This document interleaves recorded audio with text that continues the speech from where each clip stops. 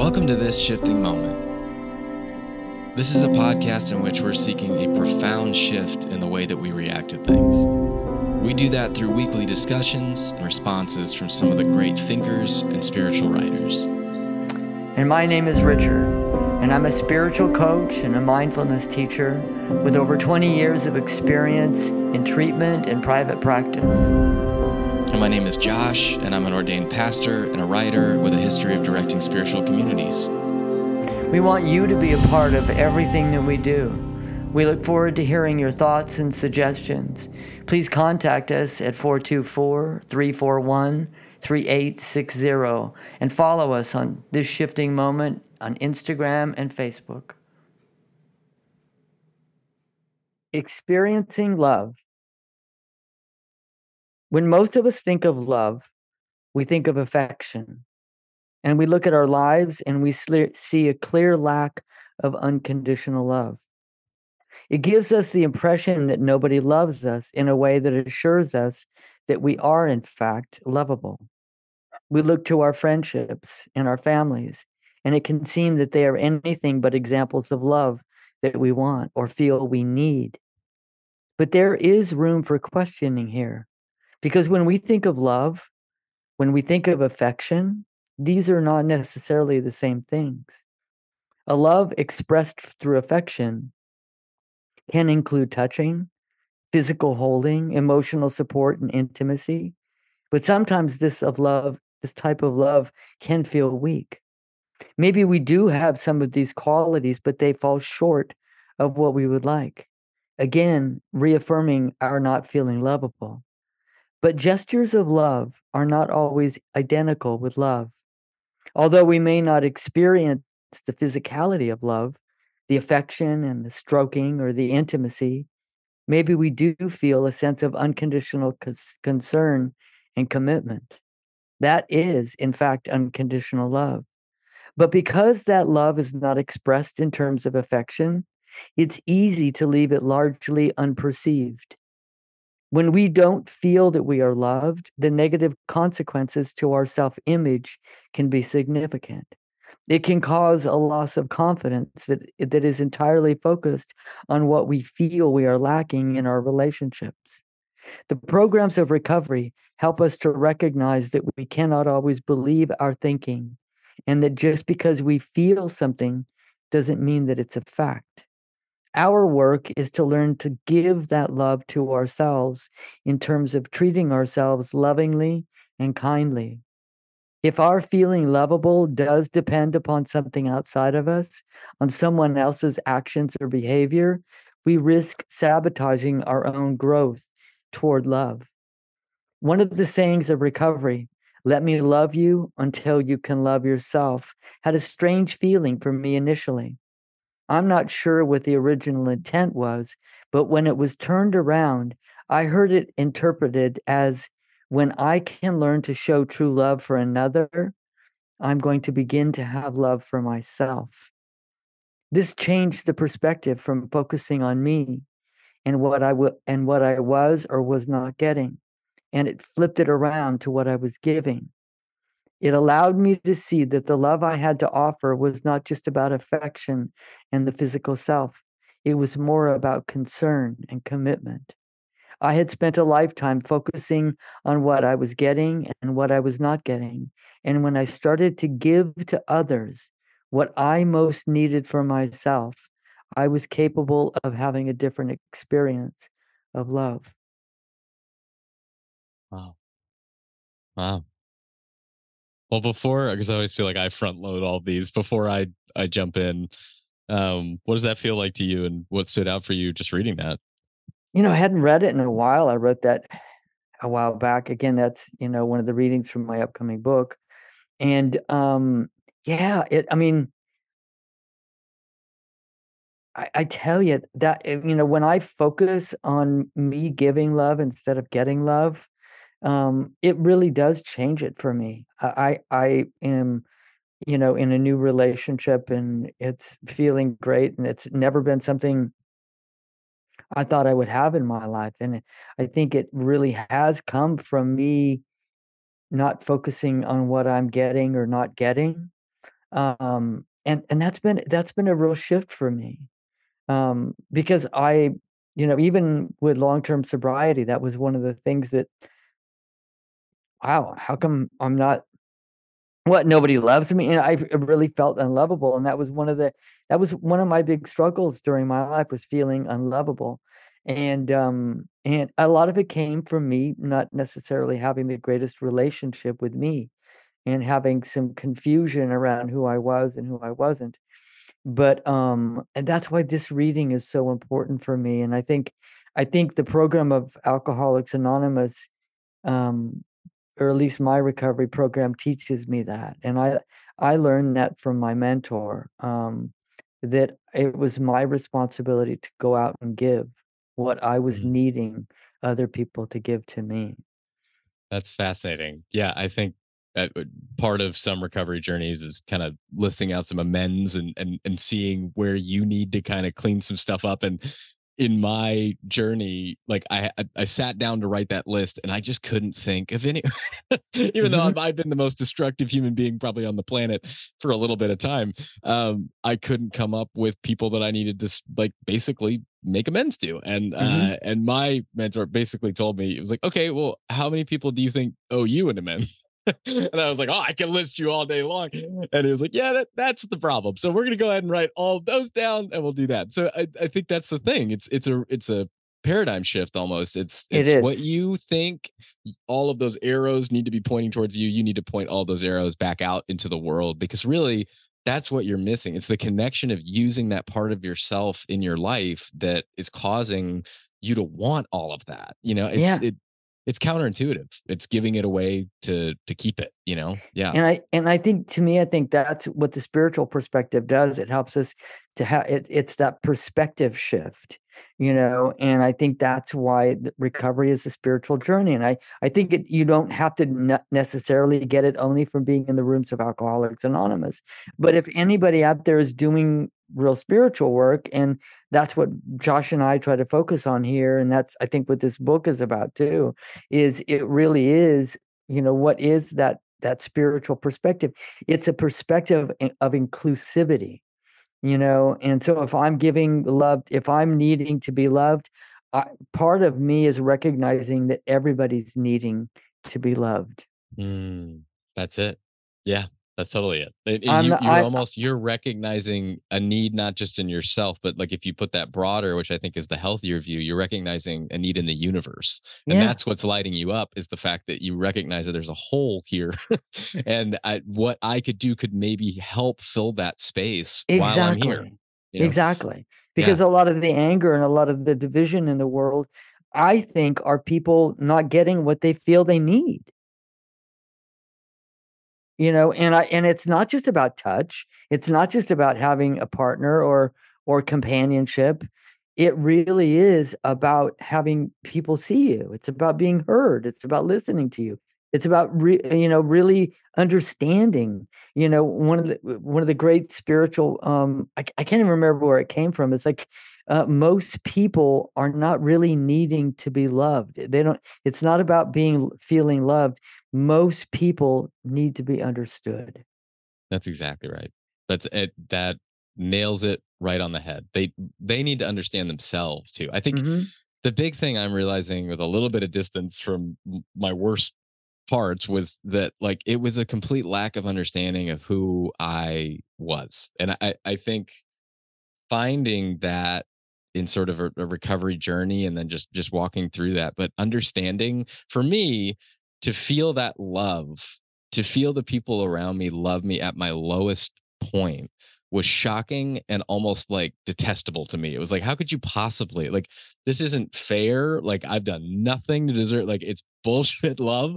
Mhm. But that's the most powerful kind of love, is the love that we would say that's bullshit because it doesn't mean anything, it means everything. Like, It is. that's the kind of love that shows up regardless of how anything is going. And That's it. and that's what I think this reading kind of talks about. That it's not about intimacy, it's not about touch, it's not about Yeah. caressing, it's about concern and commitment. There it is. Concern and commitment. Because Concern in and there commitment. care and showing up. Yeah. That's what it is. And Yeah. I think for you, and by the way, everybody out there in podcast land, Josh is turning 2 years sober 2 years. tomorrow. I will be a sober And toddler. a sober toddler. He is and his life is nothing short of a miracle today. Mm, And mm. I'm so glad to have you a part. I remember 2 years ago, this was a turning A point in the precarious. podcast, and That's right. we didn't know if we were going to go on. And you know, to me, you know, I have so much love for you, and I Uh-huh. think that manifested itself in commitment and concern. And I think it kind of ultimately it Mm. kind of materialized in a form of trust that you Well, were capable of showing up, and that you do have integrity, and it came from, you know, me kind of believing in you. And to me, I think yeah. that's a form of concern and commitment. And I think this reading kind of elucidates that perfectly. It does. It does. I mean, and it that yeah, so for those that don't know, 2 years ago I had relapsed and we were doing this podcast and we were both and you know, obviously I was like, let's keep going. Richard, you know, was very, very correct in thinking maybe this is not a great idea. And like just the the trust that you offered me in that space, like honestly gave me enough space to learn to love myself again. And we talk about this all the time between Richard and I, but not much on the podcast. But you know, those early days of the podcast for me, waking up really early, I was living in a sober living, like I was in it. Like we're Mhm. talk about someone in the midst of it. We were in it, and like reading those readings, listening to that, responding to that, helped me go, oh, like I don't need to be a pastor to be loved. I don't need to be this title to be loved, and I don't need this title to talk about God, to talk about my soul, to talk about my heart, to talk about spirit. All of that stuff is available, you know, without that. And in all honesty, I think God was really kind of saying, I want an unprofessional relationship with you for Yeah. as long as I can get it, because for so long, that's all it was. It was just a transactional, professional relationship. But yeah, that space that allowed that belovedness to, I don't even know if that's a word, but that belovedness to be known. Like Mhm. my deep down, you've always been loved. You just didn't know it yet, kind of stuff. It gave space for that, and it gave it a home. And I think that's what a lot of people need in certain moments in their Mhm. life, is someone to come along and say, nah, you know, my commitment is to this person, and it's not to a set of rules or regulations or anything like that. And we're gonna see how this one goes. And I think that Mhm. was the stance, and it was a really loving stance of just like, I just don't fuck it up. You And know, yeah, and yeah, and it was yeah, completely outside the box. And I think, yeah, to me, I think you were being led to a different way of talking about the spiritual life, and talking totally. about about love, and Mm, talking, you know, using the language that's a little bit different than you would hear in the kind of environment that you were engaging that spiritual that's work. totally And it all came together through our mutual recovery, you right. know. And I, you know, I had people telling me that they didn't think it was a good idea. They were probably right. They were going, Richard Burr, what are you doing? And but part of it too was, um, I believed in this work, you know, Mm, and you were helping me to be able to kind of verbalize and voice this work in a different way. mm, And because you saw the value of this type of spirituality. We see all kinds of spirituality out in the world, and you and I are talking mm. about it a lot. Yep, And yep. people slap a spiritual label on Just about anything. just about anything, you Yep. know. It's Yeah. like a tomato or whatever, you know. And we got to be really careful of that, you know, because it's Mm, not. It's there is spiritual work that's beneficial, and there's spiritual work that's kind of hiding out, you know, and it's totally. kind of focused on being What happy you all the time, you know? Yeah, or just what you know. I think the difference in my spiritual life from like 2 years ago to now has been, it was all about what you know before, and now it's all about what I'm doing. So Mhm. Yeah. it really is like, it seems like a subtle shift, but it's a huge shift in perspective of like, I'm not just a believer in something. I'm Right. enacting a life that I want to show up for, and in that, like, I have practices I engage with, I have Mm-hmm. work that I engage with, and I don't. That work is, could be a tainted word, but that work is really just purpose. It's meaning. Mm-hmm. Like, I get to Mm-hmm. show up and engage with something on a daily level, and out of that, I get this really wonderful life. Yeah. Yeah, yeah, And I think that comes back to commitment and concern. yes, When our actions reflect commitment, it means that we're engaged, mm, and engagement is another term for being loving, yeah. and caring. Yeah. Well, I love that phrase of commitment and concern. I think it's a beautiful kind of stance to be in the world, because it's Mhm. not overstepping, it's not understepping. It's saying I'm committed and I'm concerned. Like, so concern doesn't mean like I'm head over heels in love and I'll go jump Mhm. off of a rail train point. All it means is I care about you. I genuinely care about you. I'm here, I and care I've made yeah. a commitment to I step ca into this. I care about your well-being, and I'm committed to your well-being to the Mm. best of my ability. But I'm also concerned and committed to myself. That's it. And I think so often, like, we're missing one of those pieces. So we're Mhm. either overcommitted, which I would call just like, hardcore orthodox Mhm. religion sort of a thing, or we're all concerned. And there's no sort of commitment. So we'll care a bunch and we'll go, "Oh my God, can you believe what's going on over here?" But I haven't Mhm. done anything about that. Like, I Right. mean, that's that without the commitment, without the two of them together, they're really kind of like trains Right. off the tracks. Mhm. It doesn't work. But I love viewing those both together, and Isn't that's that such a crazy? yeah, Yeah. that's such a beautiful way of, yeah, seeing the world. Concern and commitment.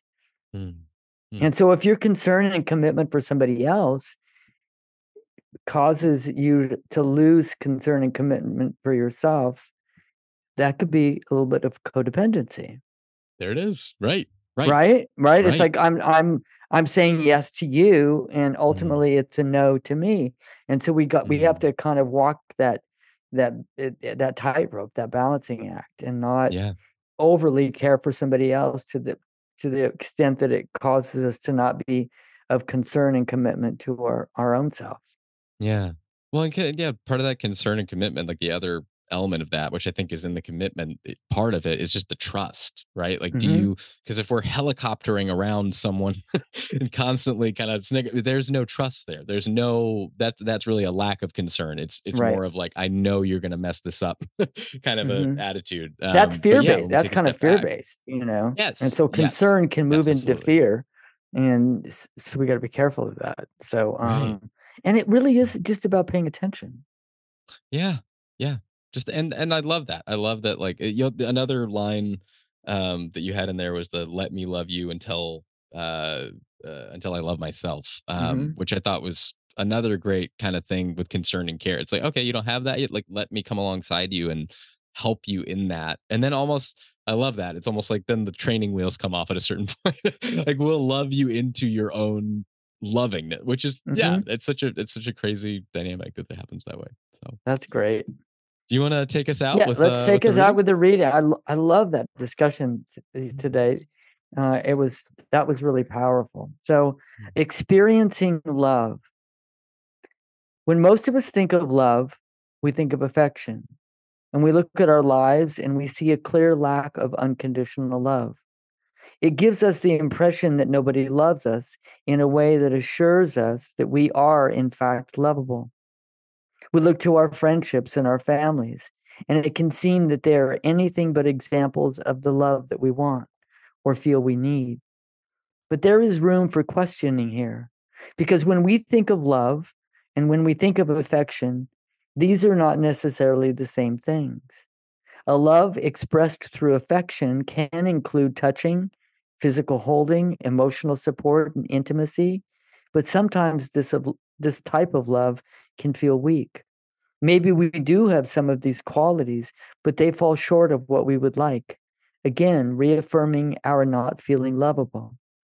But gestures of love are not always identical with love. Although we may not experience the physicality of love, the affection of stroking or intimacy, maybe we do feel a sense of unconditional concern and commitment. That is, in fact, unconditional love. But because that love is not expressed in terms of affection, it's easy to leave it largely unperceived. When we don't feel that we are loved, the negative consequences to our self-image can be significant. It can cause a loss of confidence that is entirely focused on what we feel we are lacking in our relationships. The programs of recovery help us to recognize that we cannot always believe our thinking, and that just because we feel something doesn't mean that it is a fact. Our work is to learn to give that love to ourselves in terms of treating ourselves lovingly and kindly. If our feeling lovable does depend upon something outside of us, on someone else's actions or behavior, we risk sabotaging our own growth towards love. One of the sayings of recovery, "Let me love you until you can love yourself," had a strange feeling for me initially. I'm not sure what the original intent was, but when it was turned around, I heard it interpreted as, when I can learn to show true love for another, I'm going to begin to have love for myself. This changed the perspective from focusing on me and what I was or was not getting, and it flipped it around to what I was giving. It allowed me to see that the love I had to offer was not just about affection and physical self, but more about concern and commitment.